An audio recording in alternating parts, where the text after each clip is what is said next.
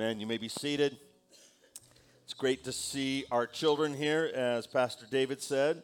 You guys have a great class. Be nice to your teachers. Be nice to your teachers.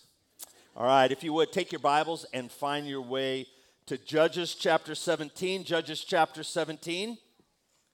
If you don't have a Bible, I encourage you to grab one of the black Bibles in front of you. You can find the 17th chapter of Judges on page 202. How many of you love succotash? That word just rolls off the tongue, doesn't it? Succotash. I, for one, do not like succotash. When I was in grade school, just a few years ago, they would serve us on occasion succotash, which was a mixture of corn, peas, and lima beans in this kind of sauce that just would make you shudder. And they gave it to us with a smile. It is ever since that time, I have been totally against any type of succotash. In fact, I've learned that succotash can be anything you want it to be. Start with a little bit of corn, start with some lima beans and some peas, and then you can add whatever you want. You can add hominy, you can add turnips, you can add onions, potatoes, corned beef, okra, whatever you want. Succotash, I heard the bacon, then it's not succotash. Then it's bacon with vegetables. The fact is, you can make succotash whatever you want it to be. Now, why am I here introducing this message with an explanation of that forbidden fruit, succotash? Because that's the way many of us treat our faith. Spiritual succotash. That's the title of the message today. You start with a bit of God, add a few verses, throw in a bit of this and a bit of that. And then all of a sudden you have this dish, this stew of spiritual succotash that doesn't look anything like biblical Christianity. In fact, Proverbs chapter 14, verse 12 gives you a little bit of insight into that. It says, there's a way that seems right to a man, but its end is the way of death. We start adding all these things in, and it becomes spiritual succotash. And that's what we find when we get to Judges chapter 17 and 18. We see this spiritual succotash. In fact, everybody just, on three, I want you to say succotash. 1, 2, 3. Succotash. You got to have almost a little accent when you say it.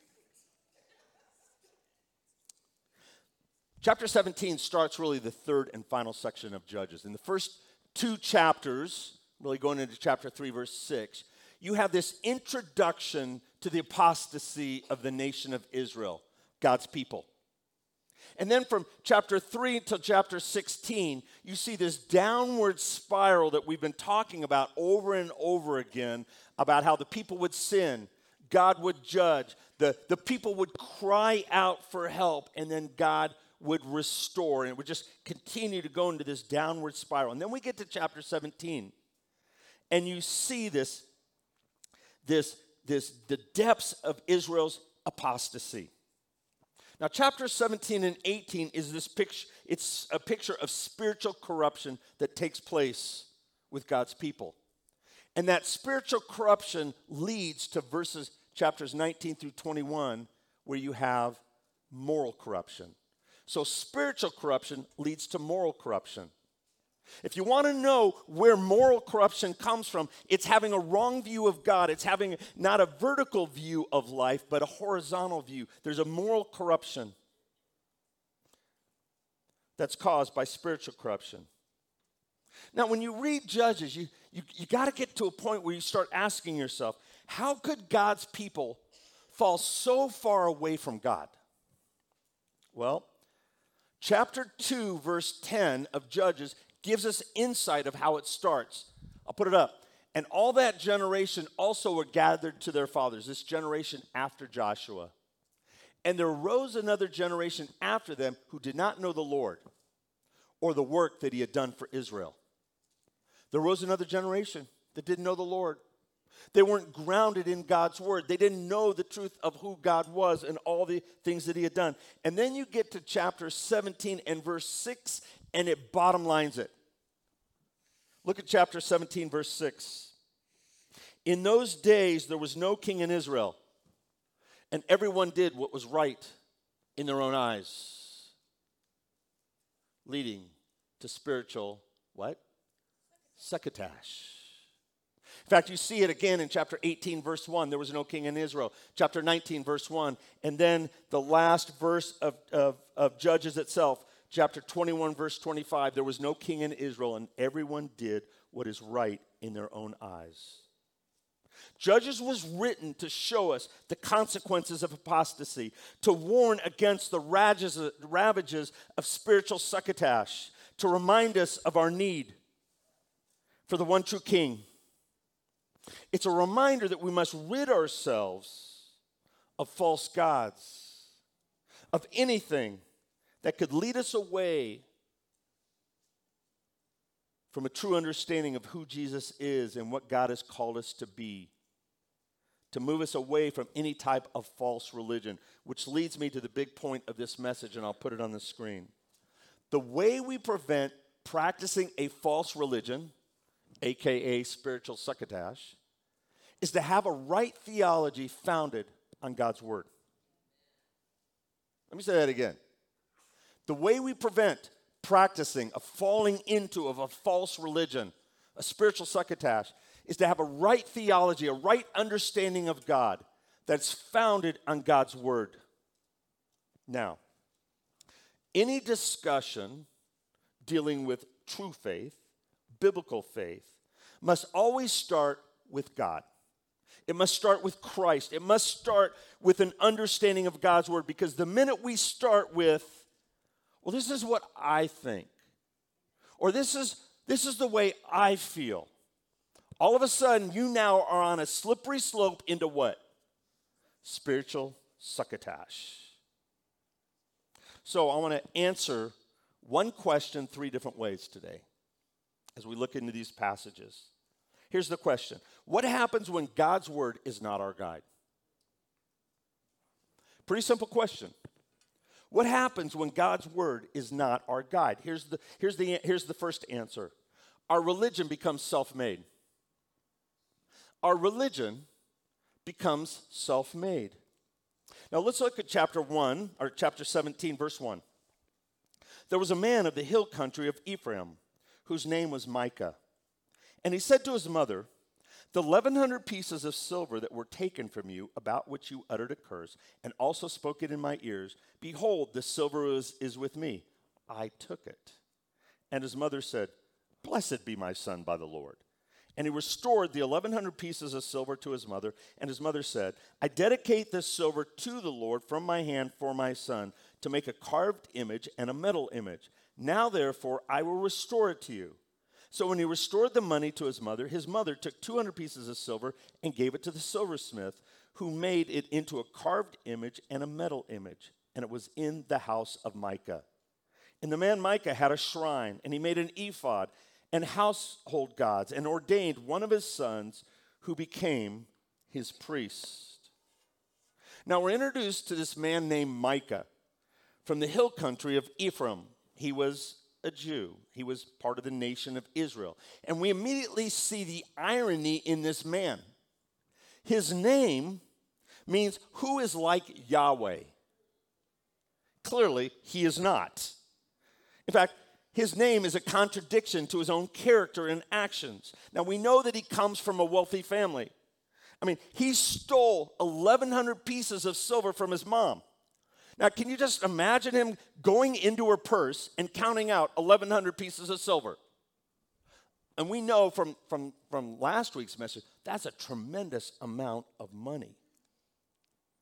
She discovers the money is missing, and she calls down a curse on the person that stole it, the thief, not knowing that it was her son. Well, Micah, hearing that curse, didn't want to be under a curse, so he confesses. Not because of any conviction of the Holy Spirit, but he just did not want a curse upon him. This was superstition. And his mom, wanting to reverse the curse, notice what she says. Blessed be my son by the Lord. I mean, when she says, blessed be my son by the Lord, notice that Lord is in caps. That's the covenant name of God, Yahweh. She's taking the name of Yahweh, trying to reverse the curse against her son. Now, this is where things get a little bit wonky. Notice what she does. She says in verse 3, I dedicate the silver to the Lord from my hand for my son to make a carved image and a metal image. So, notice the succotash coming into place. I'm going to dedicate this silver to the Lord, and guess what I'm going to do with it? We're going to make graven images. We're going to make household gods with it. I mean, talk about warped, and it just gets worse from there. First of all, she says she's going to dedicate all the money to the Lord. But notice she only gives 200 pieces of silver to the silversmith, so I'm not sure what happened to the rest of it. But the second problem is that she dedicated the money to the Lord by making carved images, violating God's law. Starting with, and I'm going to put a number of verses up here because I want you to see how off the rails she is. Starting with the 10 commandments, starting with the first and second commandment. We see that in Exodus chapter 20, where God says, you shall have no other gods before me. You shall not make for yourselves a carved image or any likeness of anything that is in heaven above, or that is in the earth beneath, or that is in the water under the earth. Then I want to look at Leviticus chapter 26. You shall not make idols for yourselves, or erect an image or pillar. You shall not set up a figured stone in your land to bow down to it, for I am the Lord your God. God is a jealous God. He wants no other idols. And it was John Calvin that says our minds are idol-making factories. Get rid of the idols. Listen to Deuteronomy 27:15. Cursed be the man who makes a carved or cast metal image, an abomination to the Lord, a thing made by the hands of a craftsman, and sets it up in secret, and all the people shall answer and say, Amen. Now, if you're taking notes, I want to encourage you to write down Isaiah 44, 9 through 22, I believe it is. I'm just going to read a couple verses of this, but it speaks of the folly of idolatry. And in verse 15, it says, then it shall become fuel for a man. This is speaking of the wood that's cut for making idols. He takes part of it and warms himself. He kindles a fire and bakes bread, so he uses part of the wood that he's making an idol with. Shows you the futility of it. Also, he makes a god and worships it. He makes it an idol and falls down before it. Half of it he burns in the fire. Over the half he eats meat. He roasts it and is satisfied. Also, he warms himself and says, Aha, I am warm. I have seen the fire. And the rest of it he makes into a god, his idol, and falls down to it and worships it. He prays to it and says, deliver me, for you are my God. Spiritual succotash, thinking that these idols will save them. God created the trees that he's actually using, but he's forsaken the one true God. This is an abomination to God. Micah creates his own religion. Look at verse 5 again. And the man Micah had a shrine. And he made an ephod. An ephod is what the priest would wear when he would make intercessions before God. And household gods. And he ordained one of his sons who became his priest. I mean, talk about a downward spiral. This is spiritual anarchy. And we get to verse 6, and the writer of Judges bottom lines it. Notice what he says.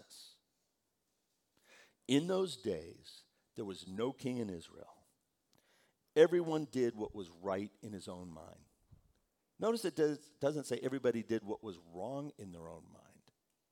See, in their minds, they were doing what they thought was right.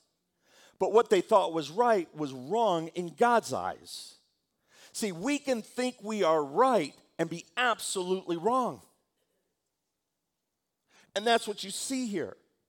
The nation had devolved into this self-thought about religion and about God because they weren't grounded in the Word of God, and they started creating their own religion. This spiritual succotash. Here was a man who rejected God and his truth. Now, he would never have said that because he was really good at speaking Christianese. He embraced the pagan thinking of moral relativism. If it feels right, do it. Everybody has their own truth. He was practicing his own religion. It was devoid of God's word. He was practicing a word that's called syncretism. That's where you combine and blend different elements of pagan religion with the worship of God. It's religious succotash. You take a little bit of God. You add some New Age to it, or maybe some Hinduism, or maybe some Buddhism, or maybe some Taoism. And this is what you get when you add your thinking to God's truth. It's apostasy. It's effectively abandoning the faith for what you think is right in your own eyes.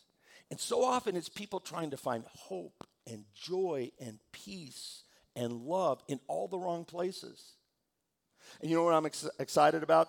We start next week. Like if somebody's struggling with peace or hope, we're going to show you where that peace is found. We're going to show you where that love is found, where that joy is found, where the hope is found. We're going to be starting our Advent series next week. But the other thing you see is this is sacramentalism, where they're trusting in the sacraments, believing in religious externals, trinkets, beads, household gods, rote prayers, or maybe going to church or being baptized. It's like we trust in those things, but they don't have anything to do with the one true God. See, we don't get baptized to try to get approved by God. We get baptized as a result of our saving faith in Jesus Christ. It's the reason we must be the people of the Word. Because if we're not the people of the Word, then all of a sudden we start practicing, we start adding different things to the one true faith. But you know what the number one excuse is for people not spending time in the Word? Anybody know what it is?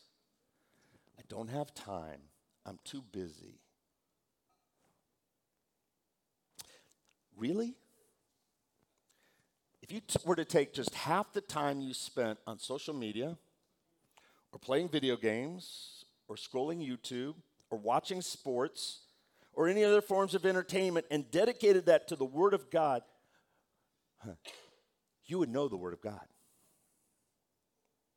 In fact, Hosea 4:6 says this: "My people are destroyed for lack of knowledge." That's what you see with this Micah. His life is going to be destroyed for lack of knowledge. Listen to what Spurgeon says. I love this. He says, "You will never know the..." Nope, that's not it. I think Spurgeon's quote, we might have it. Maybe we don't. I'll read it. "You will never know the fullness of Christ until you know the emptiness of everything else." Let me say that again. Oh, there it is. You will never know the fullness of Christ until you know the emptiness of everything else. We need to beware of religion void of revelation. Any type of religion that is void, that is absent of a true understanding of the revelation of Jesus Christ. Listen, if Israel was worshiping Yahweh, they wouldn't be doing what's right in their own eyes. They would be doing what's right in God's eyes. And the fact is, the lack of spiritual authority led to spiritual chaos. So, The first answer to the question, what happens when God's word is not our guide, is our religion becomes self-made. But secondly, our service becomes self-seeking. Our service becomes self-seeking. Look at verse 7. Now there was a young man of Bethlehem in Judah, of the family of Judah, who was a Levite, and he sojourned there.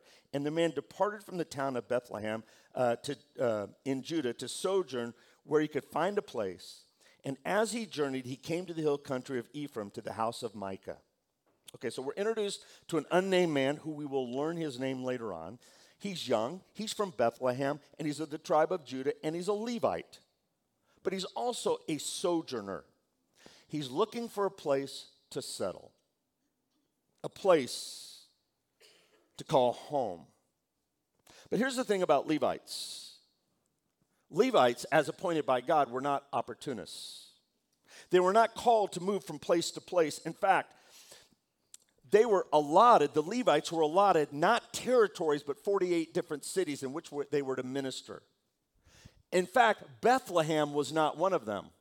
So this man, who's a Levite, is also young, is now looking for an opportunity. He's kind of trying to upgrade his living situation.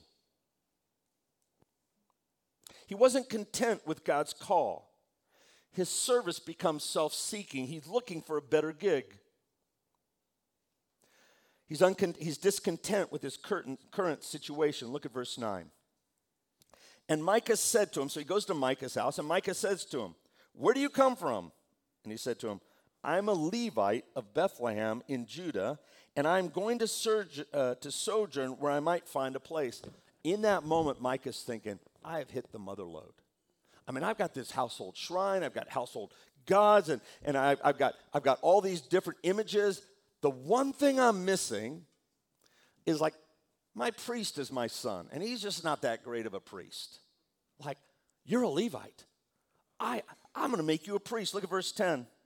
And Micah said to him, "Stay with me, and be to me a father and a priest, and I will give you 10 pieces of silver a year, and a suit of clothes, and your living." And the Levite went in. And the Levite was content to dwell with the man, and the young man became to him like one of his sons. And Micah ordained the Levite, and the young man became his priest and was in the house of Micah. Can you smell the spiritual succotash on the cooktop? It's just like permeating everywhere. What's going on here? What looked like a win-win was really just a joke. The Levite was to serve in one of his 48 cities, but now he's not there. The word young man means a lad. So he was maybe a teenager or just in his young 20s. Levites didn't get ordained until they were 30 years old. Third, he wasn't of the house of Aaron. And plus, Deuteronomy prescribed a stipend for Levites. But in verse 10, we see, like, he is upgraded. He gets 10 pieces of silver a year. He gets a new suit from Men's Warehouse each year and a place to live. I mean, this is a great situation. You'd think it's a win-win. But had both Micah and this man been rooted in God's word, this man's service would not have been one of self-seeking. He would have wanted to do what's right in the Lord's eyes. Now, the question I'm asking is, are there opportunists in the ministry today? Yeah, you could do your head like this. There's a lot of them. And it's a scary place to be because they're not doing the Lord's work. They're just trying to improve their position. This man became like a rabbit's foot to Micah. And the young Levite was happy to oblige. But then you see this sickening verse 13. Then Micah said, "Now I know that the Lord will prosper me because I have a Levite as a priest." That's the prosperity gospel right there. The prosperity gospel. If I have this, if I do this, then the Lord will prosper me. I mean, It's like his house priest is his Jesus genie. You just take the little bottle out, you rub it, and all of a sudden, poof, you get it whatever you want. Spiritual succotash. You say certain words, and the Lord will bless you. You just think a certain way. You say certain things. You do certain things. Listen, we are called to serve the Lord, to live for the Lord, not to use the Lord for our own self-seeking ways. When God's word is not our guide, our religion becomes self-made. Our service becomes self-seeking. And third, our Christianity becomes a search for ease. Our Christianity just becomes a search for ease. Look at verse 18, chapter 18, verse 1. In those days, there was no king in Israel. Heard that before? It's almost like a conclusion to what we just heard, but it also becomes an introduction to chapter 18. See, what we've seen in chapter 17 is Micah, his mom, and his Levitical priest, who wasn't a priest, devolve into this spiritual succotash. But now we're going to see not just a few individuals, but we're going to see a whole tribe of Israel. We're going to see the Danites fall into this spiritual succotash. They're going to go off the rails also. Look at verse 1 again. In those days, there was no king in Israel. And in those days, the tribe of the people of Dan was seeking for itself an inheritance to dwell in. For until then, no inheritance among the tribes of Israel had fallen to them. When you first read that, you start to feel bad for the tribe of Dan. Those poor people, they had no place to live. But if you understand history, and it's really important to understand history, to understand where you are today, Joshua chapter 19 tells us that Dan was actually allotted a territory, a great territory. In fact, they were near Ephraim. They were against the Mediterranean Sea. Yet, in disobedience to the Lord, they did not push out the Amorites. In fact, in Judges chapter 1, verse 34, it says that because they didn't push out the Amorites, they ended up living up in the hill country. They were disobedient to what God had called them to do. And so now they're forced to live in the hills, and they had two choices: to repent of their unbelief and their disobedience and go rout out the Amorites and take the land that God had promised them, or maybe go find a kinder, gentler people that they could destroy and take over their land. Guess what they did? Going to take the easy way out. Sometimes it's not. Sometimes it's a little tougher. It's a little tougher to be obedient to the Lord and to have faith in Him. So they sent out spies, and those spies come to the house of Micah. Look at verse 2. So the people of Dan sent 5 able men from the whole number of the tribe, from Zorah and from Eshtaol, to spy out the land and to explore it. And they said to them, "Go and explore the land." And they came to the hill country of Ephraim, to the house of Micah, and lodged there. Like everybody seems to be going to Micah's house right now. When they were by the house of Micah, they recognized the voice of the young Levite. I don't know if it was they knew him or if they just noticed that he had an accent because he was from the south. And they turned aside and said to him, "Who brought you here? What are you doing in this place? What is your business here?" And he said to them, "This is how Micah dealt with me. He has hired me, and I've become his priest." And they said to him, "Inquire of God, please, that we may know whether the journey on which we are setting out will succeed." And the priest said to them, "Go in peace. The journey on which you go is under the eye of the Lord." Okay. So Micah's gone. These 5 spies come to the house of Micah. The Levite is there. They inquire what he's doing there. He says, "I'm a priest for hire." And they go, "Great. Inquire of the Lord if we're on the right track." Here's the problem. They weren't. They had gone against the word of God. We can ask what God's will all day long is, but if we're going against the Word of God, we're out of God's will. And that's what's happening here. Inquire of us. And guess what the rent-a-priest wants to do? I mean, it's like, does he even pray? Notice verse 6. And the priest said to him, go in peace. I mean, this is like your best Christianese. The Lord be with you. Go in peace. You're on the right track. Gag me with a spoon. This is what gives Christians a bad name. So the men depart. They see an unsuspecting people, and they report their findings. Look at verse 7. Then the 5 men departed, came to Laish, and saw the people who were there, how they lived in security after the manner of the Sidonians, quiet and unsuspecting. So you just get this picture of like they come over this valley, and there's just like, it must be like ponds and people living there and smoke coming out of the chimneys. It's just a really quiet little place. And the Danites see this. In fact, it says they were lacking nothing that is in the earth and possessing wealth, and how they were far from the Sidonians and had no dealings with anyone. Verse 8, and when they came to their brothers at Zorah and Eshtaol, their brothers said to them, what do you report? So they saw this peaceful people. They go back to the Danites, and they report. Verse 9, they said, arise and let us go up against them, for we have seen the land, and behold, it is very good.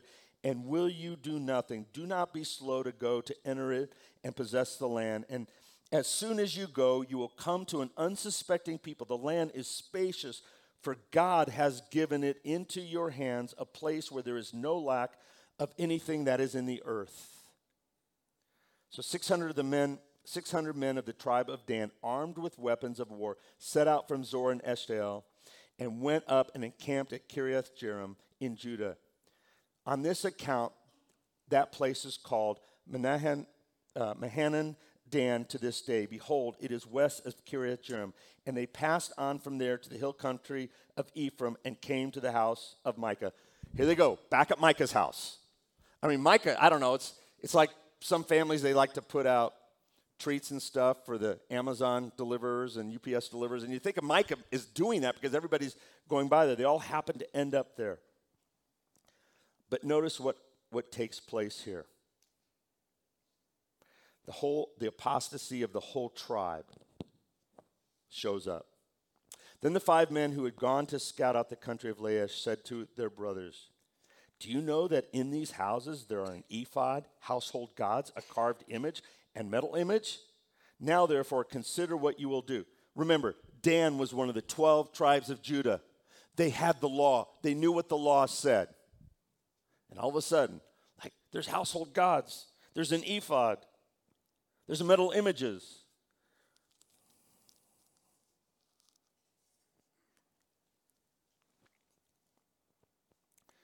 Verse 15, and they turned aside there and came to the house of the young Levite at the home of Micah and asked him about his welfare. Now the 600 men of the Danites, armed with their weapons of war, stood by the entrance of the gate. That would be a little bit intimidating. And the 5 men who had gone to scout out the land went up and entered and took the carved image, the ephod, the household gods, the metal image, while the priest stood by the entrance of the gate with the 600 men armed with their weapons. And when these went into Micah's house and took the carved image, the ephod, the household gods, and the metal image, the priest said to them, what are you doing? And they said to him, keep quiet. Put your hand on your mouth. We have another way of saying that. It's a word that my parents told us never to use. Don't say shut up. That's what they're really saying. Keep quiet. Put your hand on your mouth and come with us and be to us a father and a priest. Is it better for you to be a priest to the house of one man or to be priest to a tribe and clan in Israel? Now, for an upwardly mobile young Levitical priest who had no grounding in God's word, what a great opportunity this just became. I mean, the Lord must be leading me.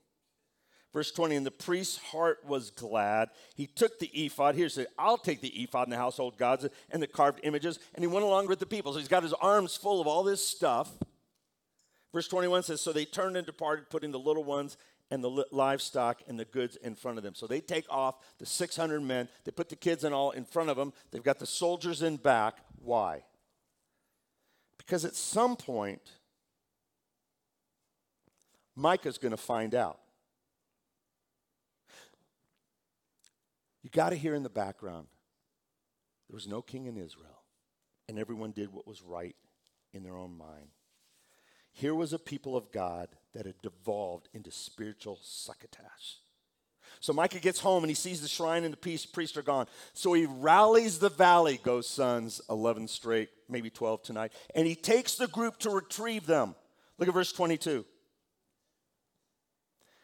When they had gone a distance from the home of Micah, the men who were in the houses near Micah's house were called out, and they overtook the people of Dan. And they shouted to the people of Dan, who turned around and said to Micah, "What is the matter with you that you come with such a company?" So Micah, with some of the people from the valley, they catch up to the Danites. They cry out to them. And then you see verse 24 is a really sad statement. And he said, this is Micah, "You take my gods that I made and the priest and go away. And what have I left? You took all my trinkets. You took all my religious stuff. What do I have left?"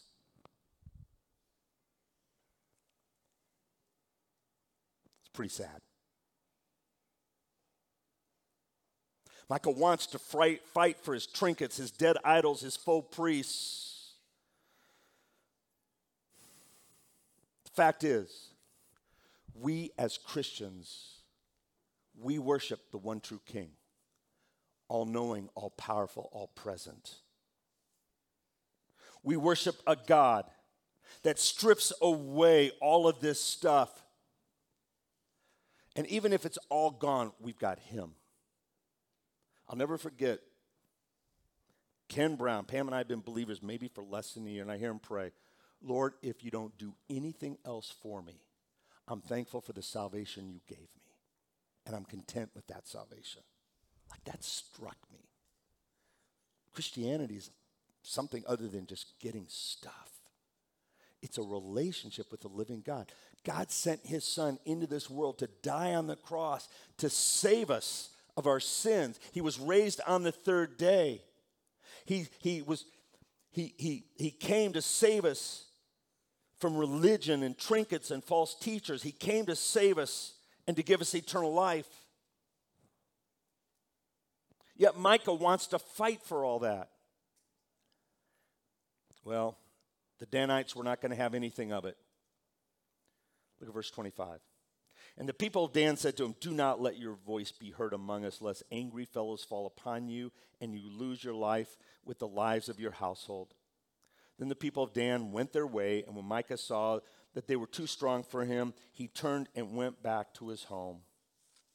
But the people of Dan took what Micah had made and the priest who belonged to him, and they came to Laish, to the people, here's that quiet little neighborhood again, to a people quiet and unsuspecting, and struck them with the edge of the sword and burned the city with fire. And there was no deliverer because it was far from Sidon, and they had no dealings with anyone. It was in the valley that belongs to Beth Rehob. Then they built the city and lived in it, and they named the city Dan, after the name of Dan, their ancestor, who was born to Israel. But the name of the city was Laish at the first. And the people of Dan set up the carved image for themselves. And Jonathan, the son of Gershom, son of Moses, and his sons were priests to the tribe of the Danites until the day of captivity in the land. So they set up Micah's carved image that he had made, as long as the house of God was at Shiloh. Okay. It seems like all is good now for the Danites. But there's two things I want you to see. First of all, even in their sin, life seems hunky-dory. It's like, we got away with it. But there's an axiom of sowing and reaping. You sow the wind, you reap the what? The whirlwind. Now, sometimes it takes time. In fact, when you read 1 Chronicles, and the writer of 1 Chronicles speaks about the 12 tribes and lists all the descendants of each of the tribes, guess which tribe is missing? Dan. you get to Revelation, chapter 7, and it speaks of the tribes that make up the 144,000. Guess what? One tribe is missing. Dan. They thought, and in the moment, it seemed that everything is great. Here was a people that took the easy way. They did not take what God had given them, and they took what God had not given them. And in the long run, they lost it all. But here's the second thing you see. Notice in verse 30. It says, the people of Dan set up the carved image for themselves, and Jonathan, this is the name of the priest, and he was the son of Gershom, who was the son of whom? Moses. He was the grandson, this Levitical priest was the grandson of Moses. He wasn't even of the tribe of Aaron. He wasn't even of the family of Aaron. He was the grandson of the great lawgiver, and 2 generations away, he's become the late great lawbreaker. It's a reminder that godliness is not genetic. There rose another generation that did not know the Lord or the things that the Lord had done.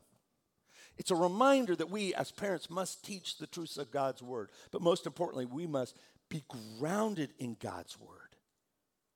The fact is, we're all susceptible to false religions. And the way we prevent the practicing of it is to be grounded in the word of God. Let me ask you, are you grounded in the word of God? Not just based on what we're doing here on Sunday, but as a lifestyle. Knowing the word, living the word. I'm going to ask our worship team to come up.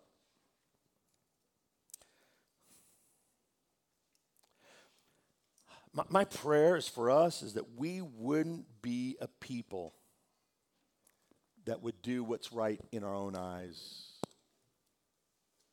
But we would be a people that is so committed to the Word of God, and so committed to the truths of God, that we would always do what's right in God's eyes. That He would be our hope. He would be our joy. He would be our peace. He would be our foundation of love. Father, thank you for this series that we've been in. And just a reminder that so many of these characters could have been about us.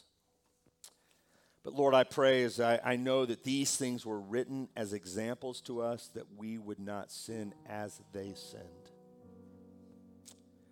Father, I pray if there's anyone that has just found themselves distant from you, that, Lord, even in this moment, they would come back to you.